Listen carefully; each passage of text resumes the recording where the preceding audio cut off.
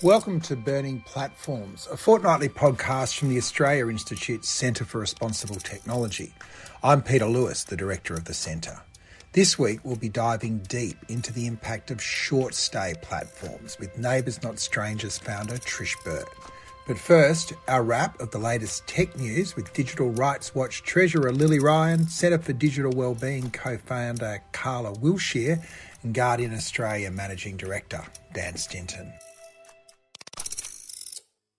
What a fortnight. I've just been in a fug where the world seems to have been moving at 1,000,000 miles an hour and I'm sort of coming up for air. I think what has been happening, though, in everything from the US Supreme Court and the ructions from the overturning of Roe versus Wade through to revelations about TikTok and, of course, also some revelations about Google's failure to enforce Russian-based sanctions leaves us with a lot to talk about. So let's kick it off, Lily. The Supreme Court decision to overturn Roe versus Wade has opened an absolute can of worms when it comes to enforcement of state abortion bans. And there are growing concerns in the states on how surveillance technology can be used to prevent women leaving anti-choice states to prove they've been breaking the law.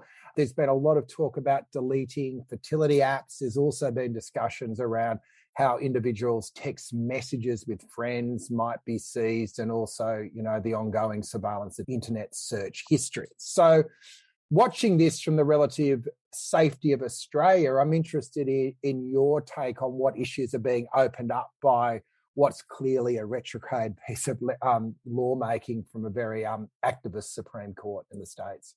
Retrograde is really one, very apt word for it, I think. It's been really disheartening to see this and to see a lot of my friends in the United States in particular trying to work out what they can do now with a lot of the safeguards that they thought that they had around their lives being taken away, which is really sad. One of the things that we've seen come out of this as a result of a lot of the reporting on it has been people getting on Twitter in particular and saying, well, what you need to do now, anyone who's tracking periods, particularly using period tracker apps, delete those apps because that's how you're going to protect yourself against this. Period tracker apps have a really interesting history. They've been something that honestly people who menstruate have fought really hard for in the first place because most software is not developed by women, by people who menstruate. And that's a real problem in the sense that period trackers just haven't been included in a lot of that. When Apple released their health kit in the first instance, and they had, the Apple Watch, the fitness trackers and all of that, period tracking was not a part of it, despite it, impacting approximately 50% of Apple's user base. Campaigned really hard for that to happen. And now that we have that, we've seen period tracker apps selling data to people's employers, even for people. And this was pre-Roe versus Wade being overturned. Period tracker apps selling data to people's employers about their potential fertility status, which can be used in all kinds of discriminatory contexts. And with the data harvesting that's going on in the background of all of those, and in a lot of apps that we see just on the market in general, mostly to sell us ads, but honestly for many other purposes as well, it's been a real concern that this data is now going to be used to persecute people who are considering having an abortion, where laws now differ. I mean, they have differed from state to state for a while, but there is now no United States federal protection against this, which means in some instances, people are going to be stopped, or it's been suggested people should be stopped from leaving the state to have abortions. What's the value proposition of a period tracking app? Having someone that's never used one, obviously. Yeah, it can be useful to track menstruation. A lot of people don't have very regular menstrual cycles, and that can be an important point of data for people's health in lots of ways. Your menstrual cycle can be a really important way of determining not just reproductive health, but many other things that are going on in the body, because it also has huge impacts on hormonal changes in systems and things like that. I'm not a doctor, I'm a cybersecurity expert, so you're going to have to speak to a medical professional about how that works in detail.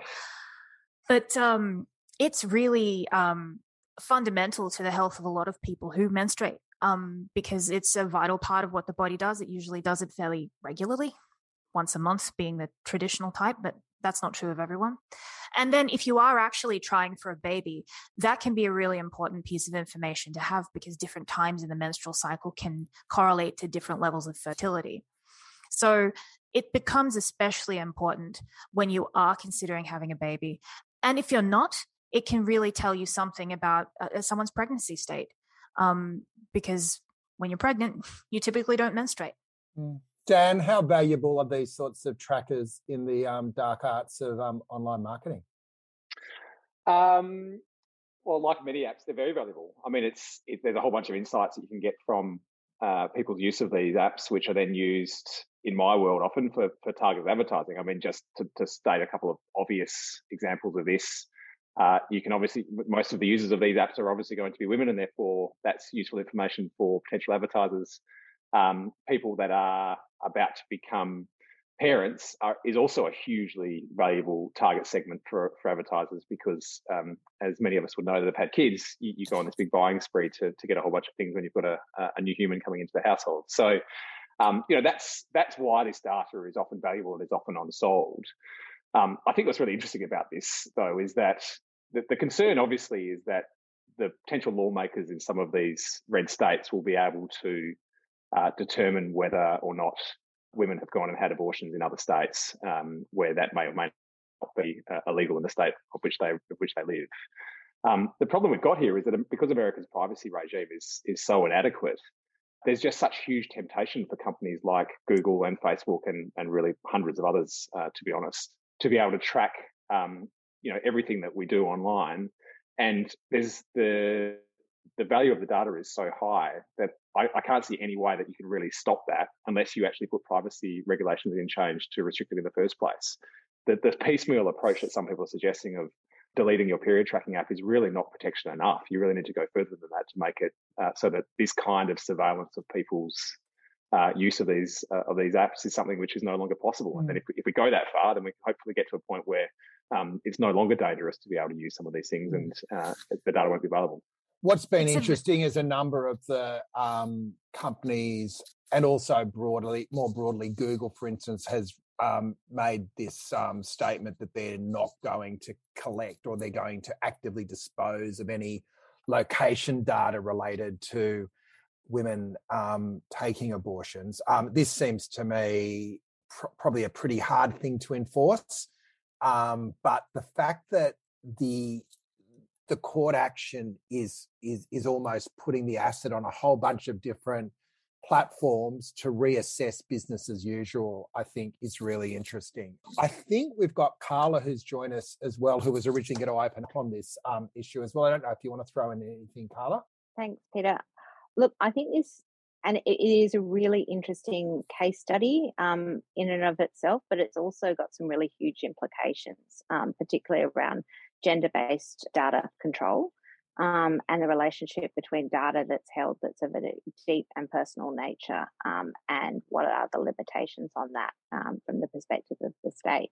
And I know we'll get into that with a couple of other topics today, but there are at least 8 states that have criminalised abortion in the US, where there is an opening within the legislation to be able to bring criminal charges against the person seeking an abortion.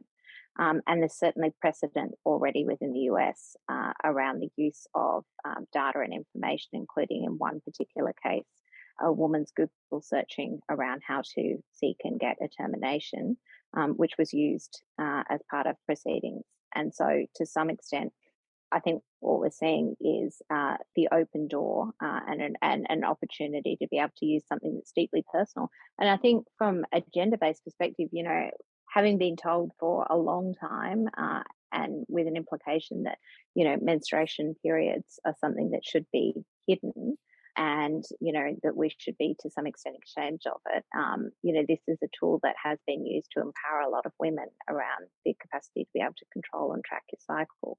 So to then have that data turned into something that can be used to effectively bring criminal charges against you is a particularly pernicious use, I think, of data control. Thanks, Carla. Let's move on to the cyber version of the geopolitics that we're seeing playing out around the world at the moment. Dan, the US FCC Commissioner Brendan Carr has called on Apple and Google to remove TikTok from their stores.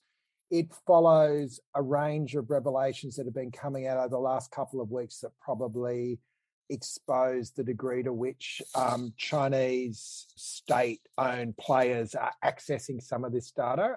Not being a TikToker, but both my kids use it. I'm not quite sure how or why.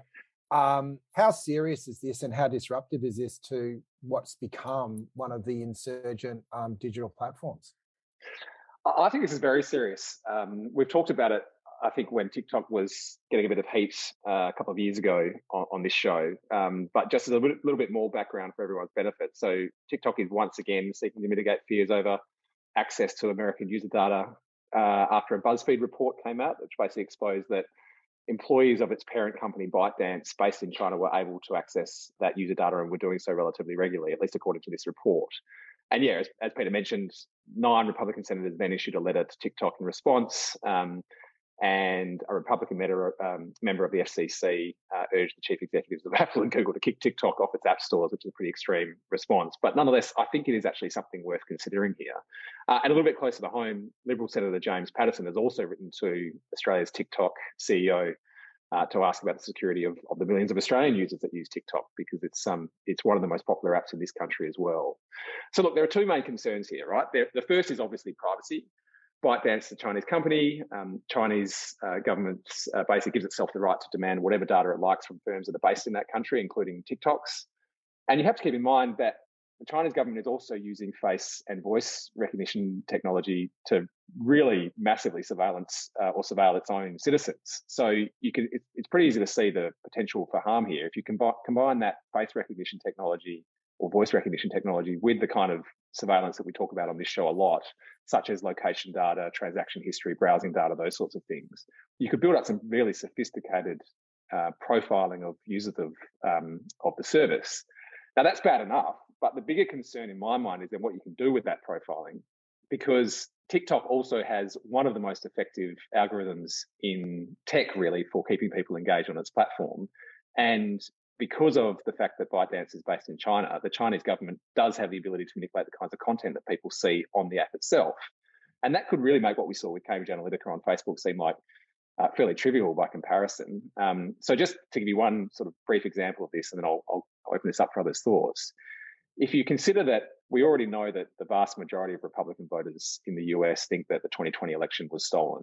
So just you take that segment of users that are on TikTok, and there's millions of them that are, and you feed them more and more misinformation on this similar theme, it's pretty easy to see this resulting in civil unrest of some kind. So I do think this is something we have to take seriously. There are potential remedies. ByteDance could split off TikTok and at least establish a board which had some members which are outside of China, and put further protections in place to prevent the Chinese employees' access to the user data. But it's pretty serious in my view, and I think the riots on January 6 in the UK show us how bad things can get with misinformation. I think we need to be really, really careful about bad actors exploiting that. Not to mention the ones in the US, but yeah. Exactly. Yeah. So, Lily, as a cybersecurity expert, are we overblowing our concerns here, or are they real?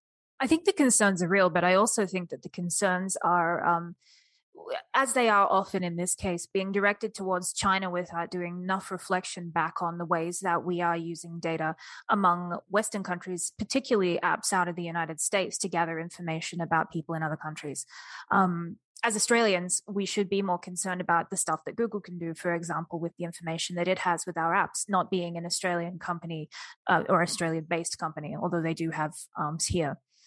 It's a very interesting kind of thing. TikTok, I think, is an outlier in the sense of it being something that is very popular among non-Chinese users across Western countries, I suppose. And that means that the gathering of data that they're doing is definitely going to be valuable. But there are lots of apps that gather that kind of data, just as we were talking about with the period tracker apps. It's the same kind of behavior. And we should be interrogating that while we are doing this alongside the criticisms that we're leveling at TikTok. I don't think it's enough to say that just because they're Chinese, it's somehow worse. I think if we go too hard in that direction, that gets kind of racist. And we really need to be examining what we're doing with the apps that we trust inherently day to day just because they're American. Parking the fact that surveillance capitalism is a intrusive technology, what would you like to see happen with an app like TikTok where there is clear links into state infrastructure as well? And does it fit into, again, I go back to, is this just that the risk is that there is some mythical government figure that knows which cheesy dances our kids like to follow, or is there something more serious than that at stake here? When you install an application on your phone, that application has the ability to gather information from your phone itself. And that can vary in lots of ways. Most phone operating system manufacturers and handset manufacturers put restrictions on those in a lot of ways. But it does mean that they are able to get information about the other apps you've got installed on your phone and those kinds of things that they can use to infer other things about you. They also, depending on what you grant them access to, could have location data. They could have all kinds of things. And so when you've got that in the hands of a nation state, that could be really concerning depending on what they decide to do with it. Particularly also when it comes to gathering interests, which TikTok is spectacular at doing. They're really good at pinpointing and honing in on those kinds of things. If those interests are things that in some jurisdictions are outlawed, particularly when it comes to, say, LGBTQI interests and those kinds of things, that could be used as a way to build a database to persecute people based on those. Again, this is not a problem that's unique to TikTok, but it is something that when it's in the hands of a nation state owned application could be problematic. Carla's very politely put her hand up. Your TikTok take? Oh, thanks. Thanks, Pete. No, look, I think one of the other interesting bits about this is we've had a huge focus in terms of cybersecurity, national infrastructure that's focused very much on hardware, and in particular on, whether Huawei could own pieces of our critical infrastructure around digital. But to some extent, what this is also having that conversation cross into software. And to some extent, I think, all of the risks that we have already analysed with regard to some of the hardware propositions, do flow into software as well. And, it's not necessarily just analysing what it is that you like to curate and what your interests are. It's geolocation and it's all of those other properties that I think become critical here. Dan, rounding out this one. Look, I just wouldn't mind responding to Liddy's point earlier around why this is a particular concern that the company, which is owned by a Chinese company, is of particular concern to me. I mean, Liddy, I completely agree with you. And obviously, we've talked about it a lot on this show, right? That the surveillance tactics of many US companies is equally concerning, or at least very concerning. I would put TikTok in a different category, though, as a further concern, but it's an and, not an or.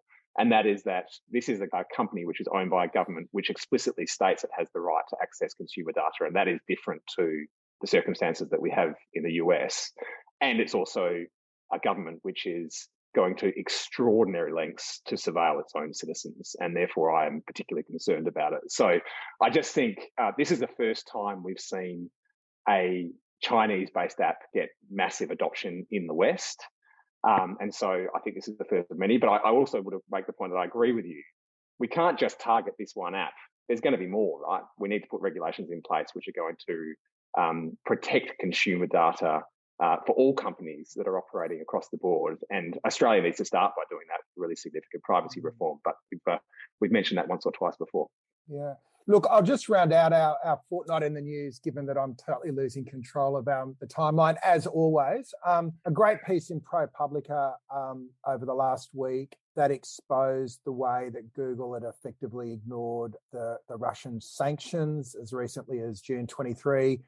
Google was sharing potentially sensitive data with sanctioned Russian ad tech company owned by Russia's largest state bank.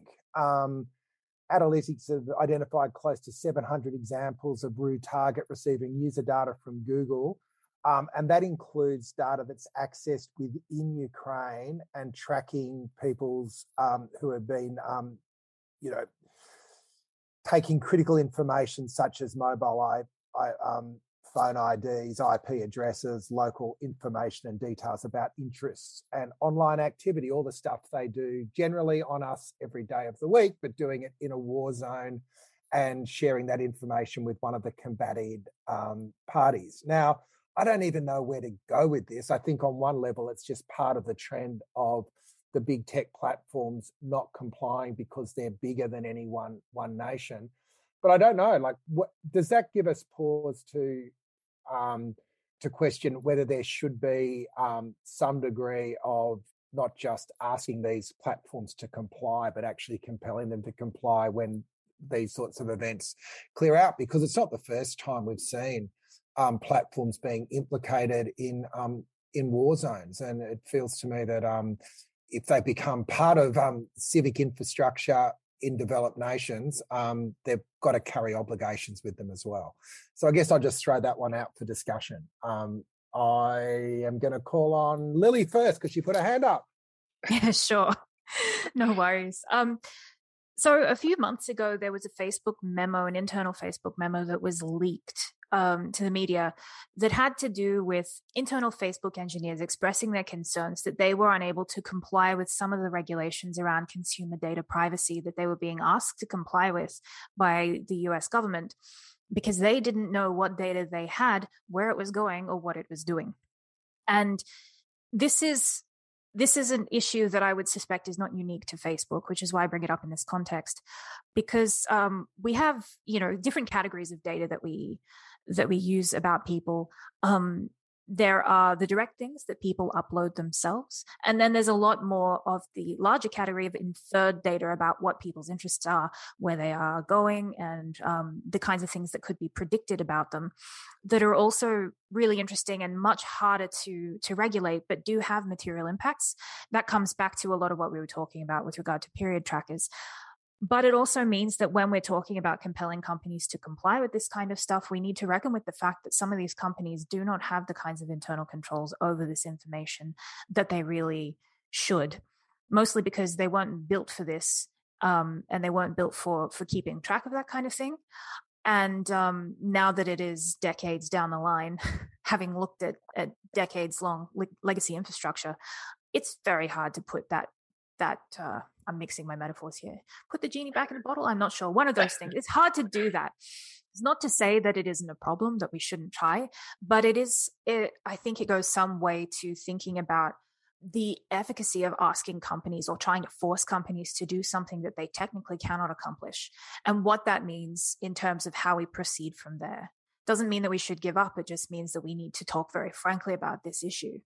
Dan? Look, I think this is just another example. There's a pretty similar theme on all of these today, isn't there? Another example of just how difficult it is being able to control potential bad actors from doing bad things with consumer data, particularly in digital advertising, right? So this story was particularly relevant for us at The Guardian, actually, because we participate in real-time bidding, which is effectively the programmatic advertising that fuels the internet. We make our inventory available to that. And the people that we contract with to be able to bid on that inventory, or at least make our inventory available, we have really strict safeguards in place to ensure that they are protecting consumers' privacy. We go to fairly significant lengths in our contracts to make sure that they do that.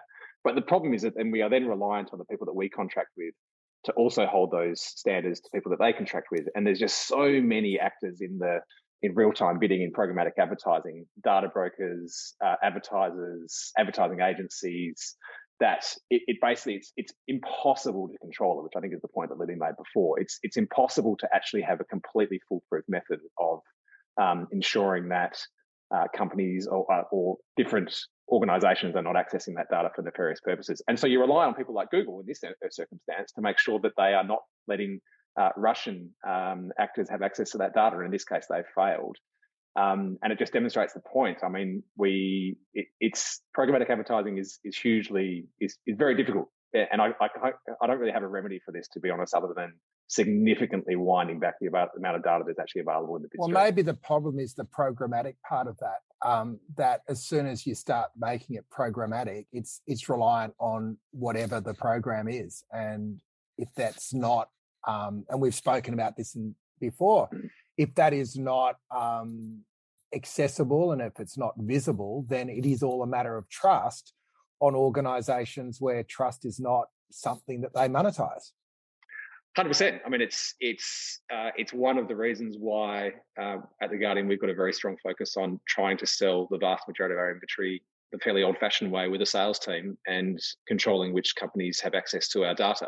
The problem is for us and for many other, well, pretty much every other publisher, there's just a huge amount of your inventory which goes unsold, and therefore millions of dollars that you don't get if you don't participate in it. And therefore, the choice you have to make is, well, that means less journalism. And so we put in significant safeguards to try and protect what inventory we do make available.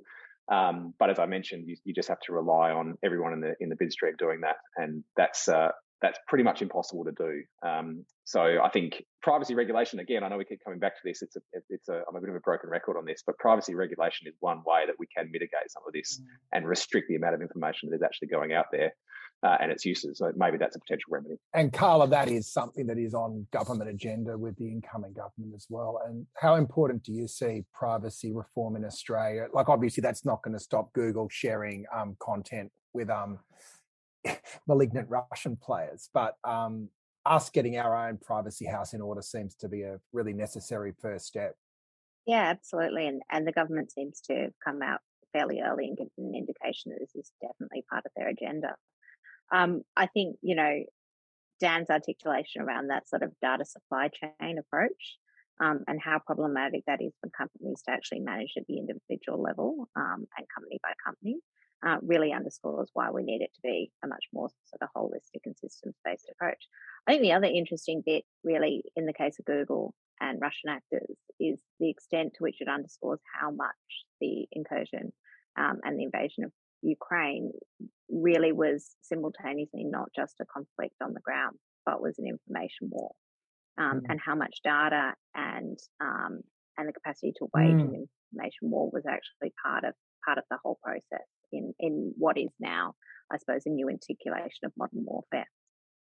So we are not just talking about someone breaching sanctions. Potentially, you're also talking about access to part of the currency of modern cyber warfare. That's a really, really interesting point, Correct. Carla. Yeah.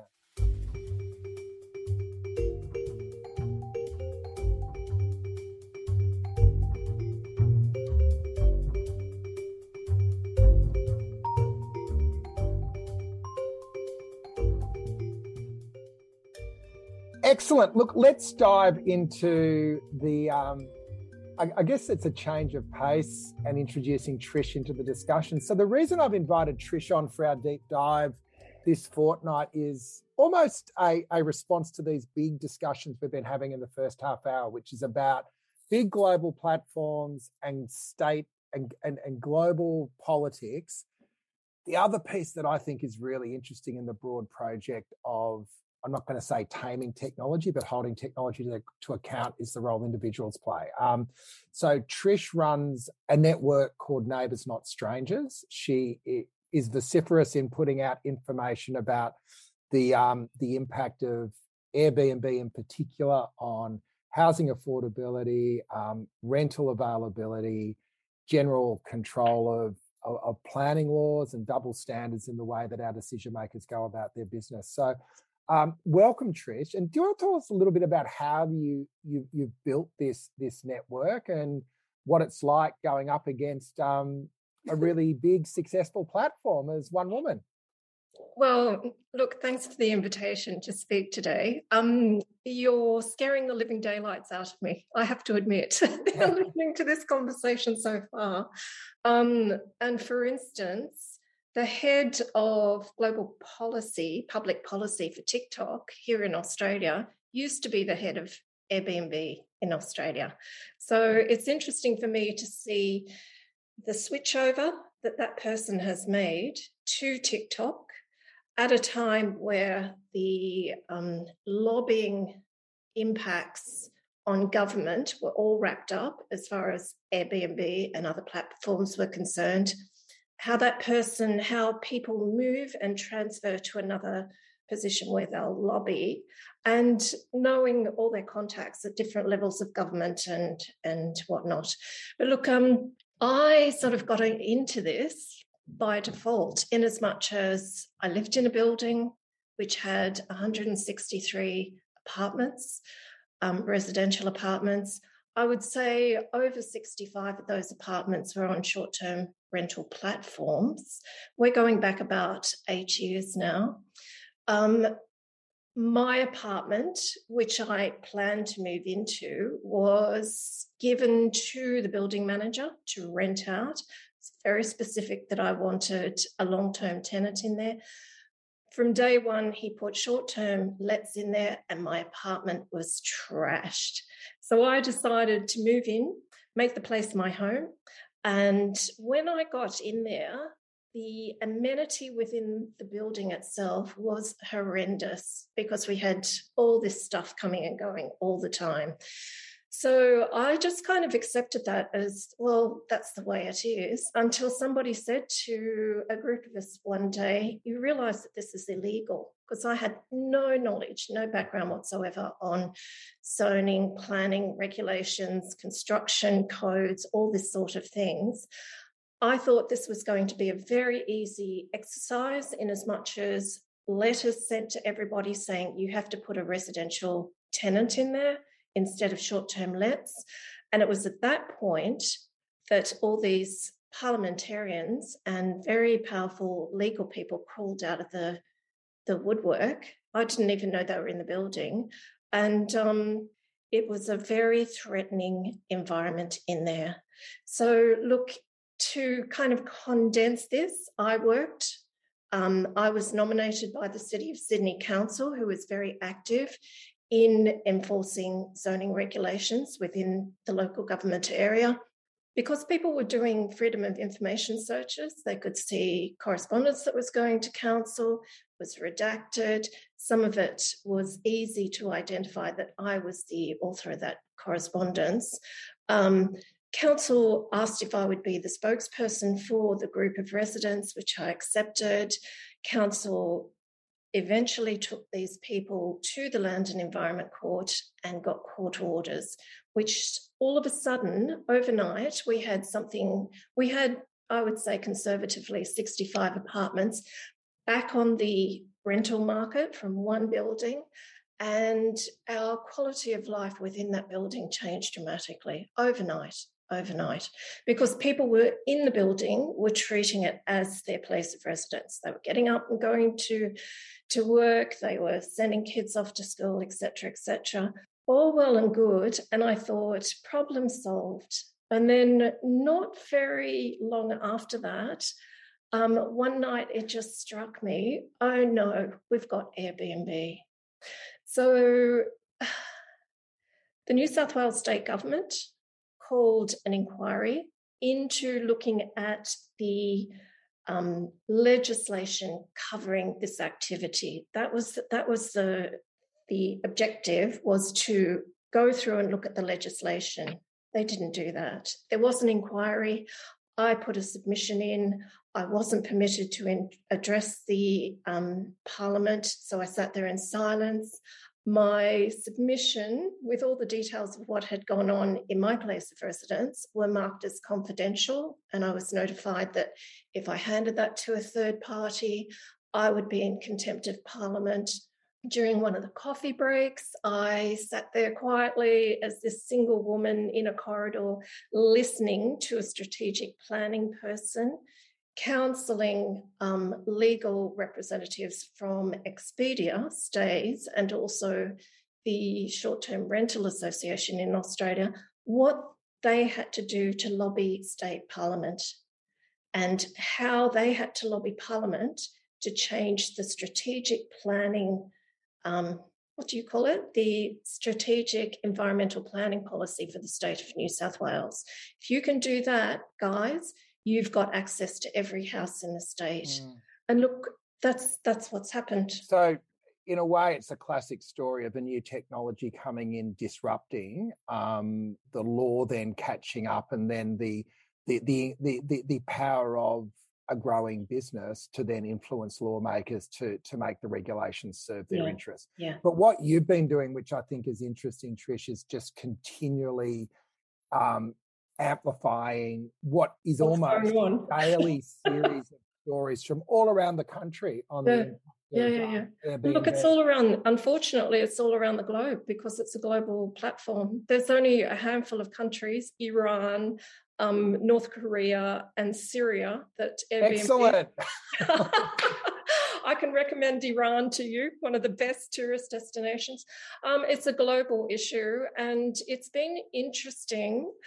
If you're talking technology here today, Airbnb went into a partnership arrangement with Twitter. So I've had my little Twitter account cancelled 2, if not 3 times. Someone loses all their followers on Twitter, on social media there.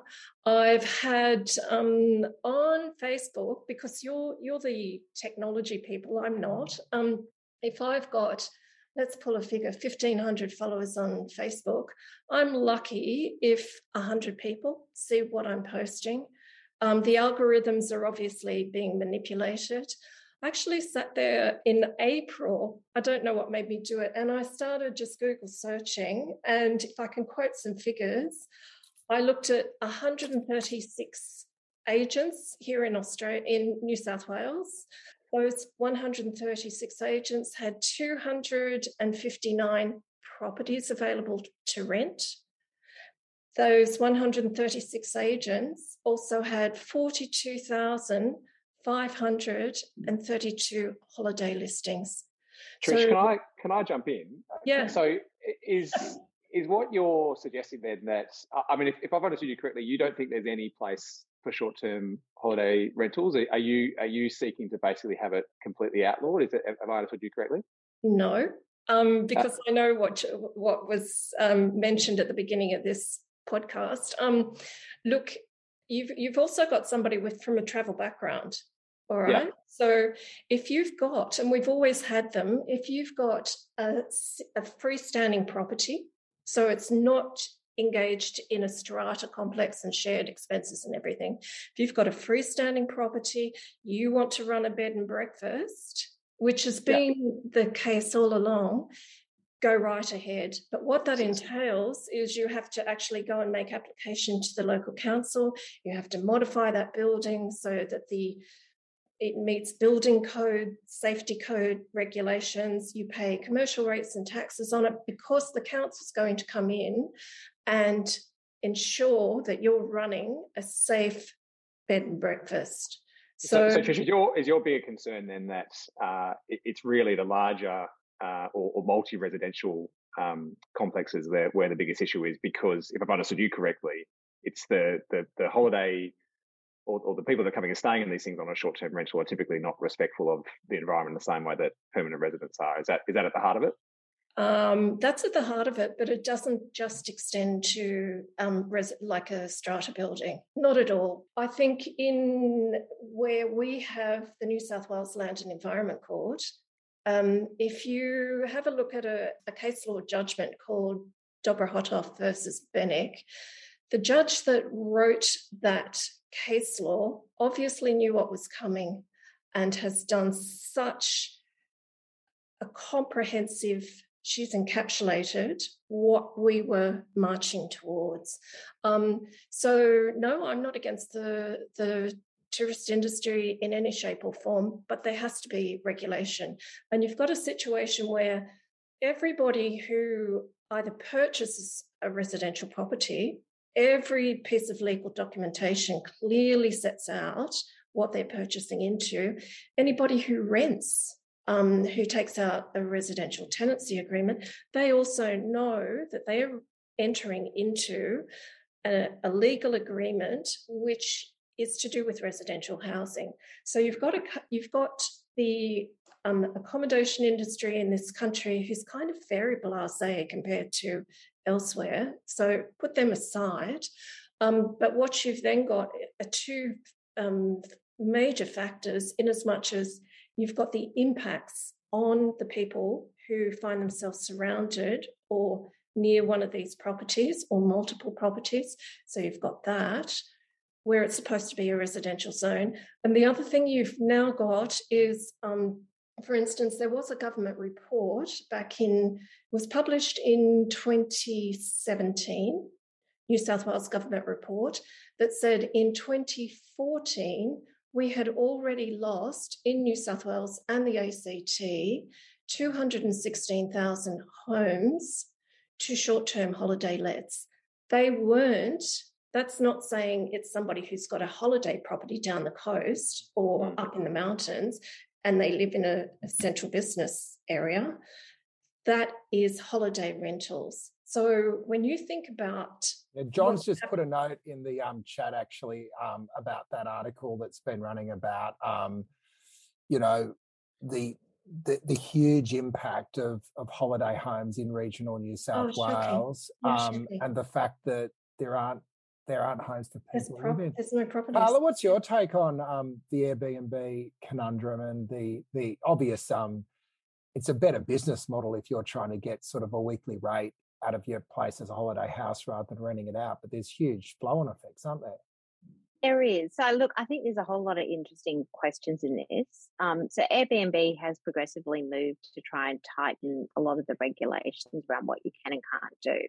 And one of the fundamental questions is, can you use a platform like Airbnb, which is really just to connect the service, to put enough rating systems and other kind of policies and procedures and protocols and sign-ups to be able to regulate behaviour? So that's number one. And number two, at a certain point in time, is there a threshold when there's so many Airbnbs in a building where it destroys a sense of community culture? And, what are some of the issues with that particularly? So, yeah, they're the two. I'm really curious as to what other panel members think in terms of, can you actually, through platforms such as Airbnb, create enough incentives in the system to create better culture around rentals? Yeah, Lily, I think one of the challenges is always, once a disruptive platform comes into an industry, the horse is kind of bolted and then the regulatory catch-up is occurring. And obviously it's a really popular platform because all those things that you would need to do if you were a hotel or a registered supplier, you don't need to do.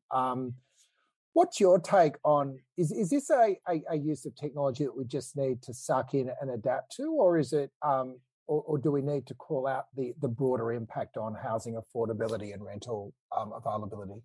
I think that there's a mixture of both. I know that if you end up shutting down Airbnb specifically without any kind of attendant regulations, other things will come back up. And there are competitors to Airbnb that do the same thing. On the flip side, Airbnb also makes certain places to stay accessible for people who haven't been able to afford them before. And that is also something that, not every single person who's looking for a place to stay for a short-term holiday is going to be that kind of disruptive person. I suppose the issue would definitely come in where, if you've got a cluster of them, how that affects things for longer-term residents and tenants.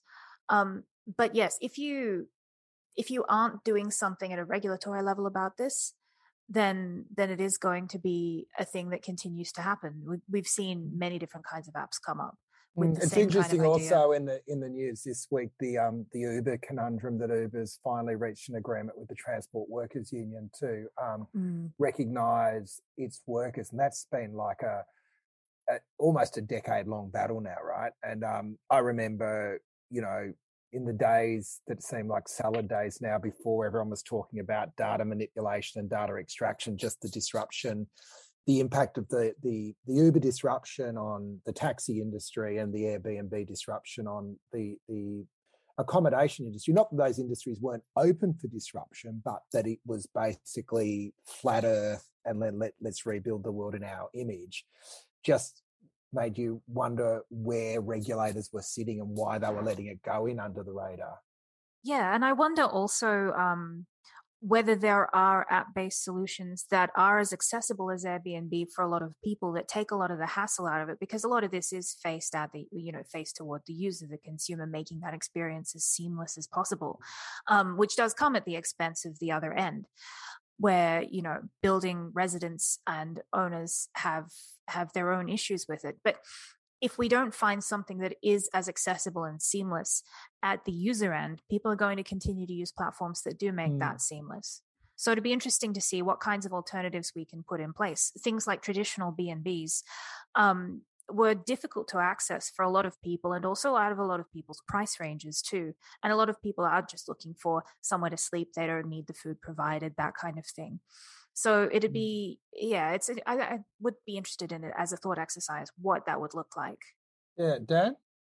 Look, I think it's another classic example of a big technology platform outsourcing the hard part. I mean, look, I have to confess, You're in an Airbnb at the moment, aren't you? I'm not in an Airbnb at the moment. I'm actually a friend's holiday house, but full disclosure, I do have an Airbnb. I do have an apartment which I Airbnb out and stay in. You are such a tech bro. I know. Trish is going to be horrified.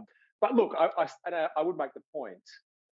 Airbnb is a technology company that outsources the inventory side of holiday house management, right? Similar to Uber, which is a technology company which outsources the hard part of actually picking up people and taking them somewhere else. Similar to Facebook, which outsources the content production to people like The Guardian to keep the people engaged on their platform and then makes the advertising dollars. So it's another example of companies which are hugely innovative, which do deliver a huge amount of benefit to the end user, but the suppliers are often the ones, and the periphery are often the ones that end up on the blunt end of things here.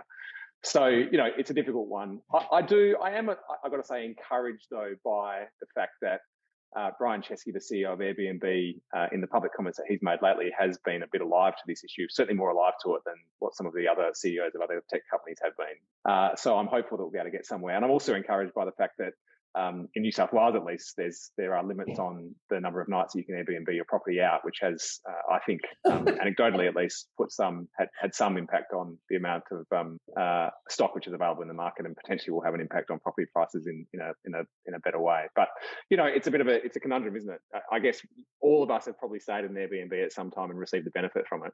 And to your point, Lily, I think they have made it holiday houses more accessible to people that otherwise couldn't afford it previously. Yeah. So there are pluses and minuses to this. I did stay in a chateau in France at one point, which was pretty awesome. Hey, Trish, final word to you. And just that whole framing of Neighbours Not Strangers, which I think is a wonderful way of putting together a proposition of the impact of technology on community. What would you like to see happening with Airbnb in particular, but also around that kind of broader platform-based accommodation? Look, everybody uses the term Airbnb. And can I tell you that the people in my building who were short-term letting, it was an illegal use of premises. They weren't using Airbnb. They had their properties listed, and I stopped counting at 150 platforms. So anybody that says that you can limit the number of nights per year, it's crazy, because you can spread those over umpteen platforms and you can never regulate. It's really clear that what needs to happen is that we recognise that residential housing is for housing residents. There's a major conflict, for instance, to mix short-term renters with permanent residents is fundamentally incompatible. That's what it's been judged as. And if we don't have a situation where, because it's a local government issue, if local government authorities aren't mandated to enforce residential zoning, you've got tremendous impacts on housing supply, affordability, and then, of course, the home lives of neighbouring residents. So you have to have state governments who turn around and say, okay, all you council areas, you have to start enforcing the residential zoning. If our legislators won't do their jobs, then why are they there? Why are we paying them to be there? Well, thank you for sharing your journey with us today, Trish. We're kind of right up to the hour. Apologies, everyone, to my COVID brain today. I don't think it's been the sharpest emceeing, but it's been more than made up to with our wonderful panel. So much to chew over. Thank you very much, all of you, for joining us, and we'll be back in a fortnight. You've been listening to Burning Platforms, a fortnightly podcast from the Australia Institute's Centre for Responsible Technology. It was recorded live at a virtual town hall on June 10. If you'd like to attend one of these discussions in real life, you can register at centreforresponsibletechnology.org.au. Burning Platforms was produced on Gadigal land by Jennifer Macy. Talk again in a fortnight.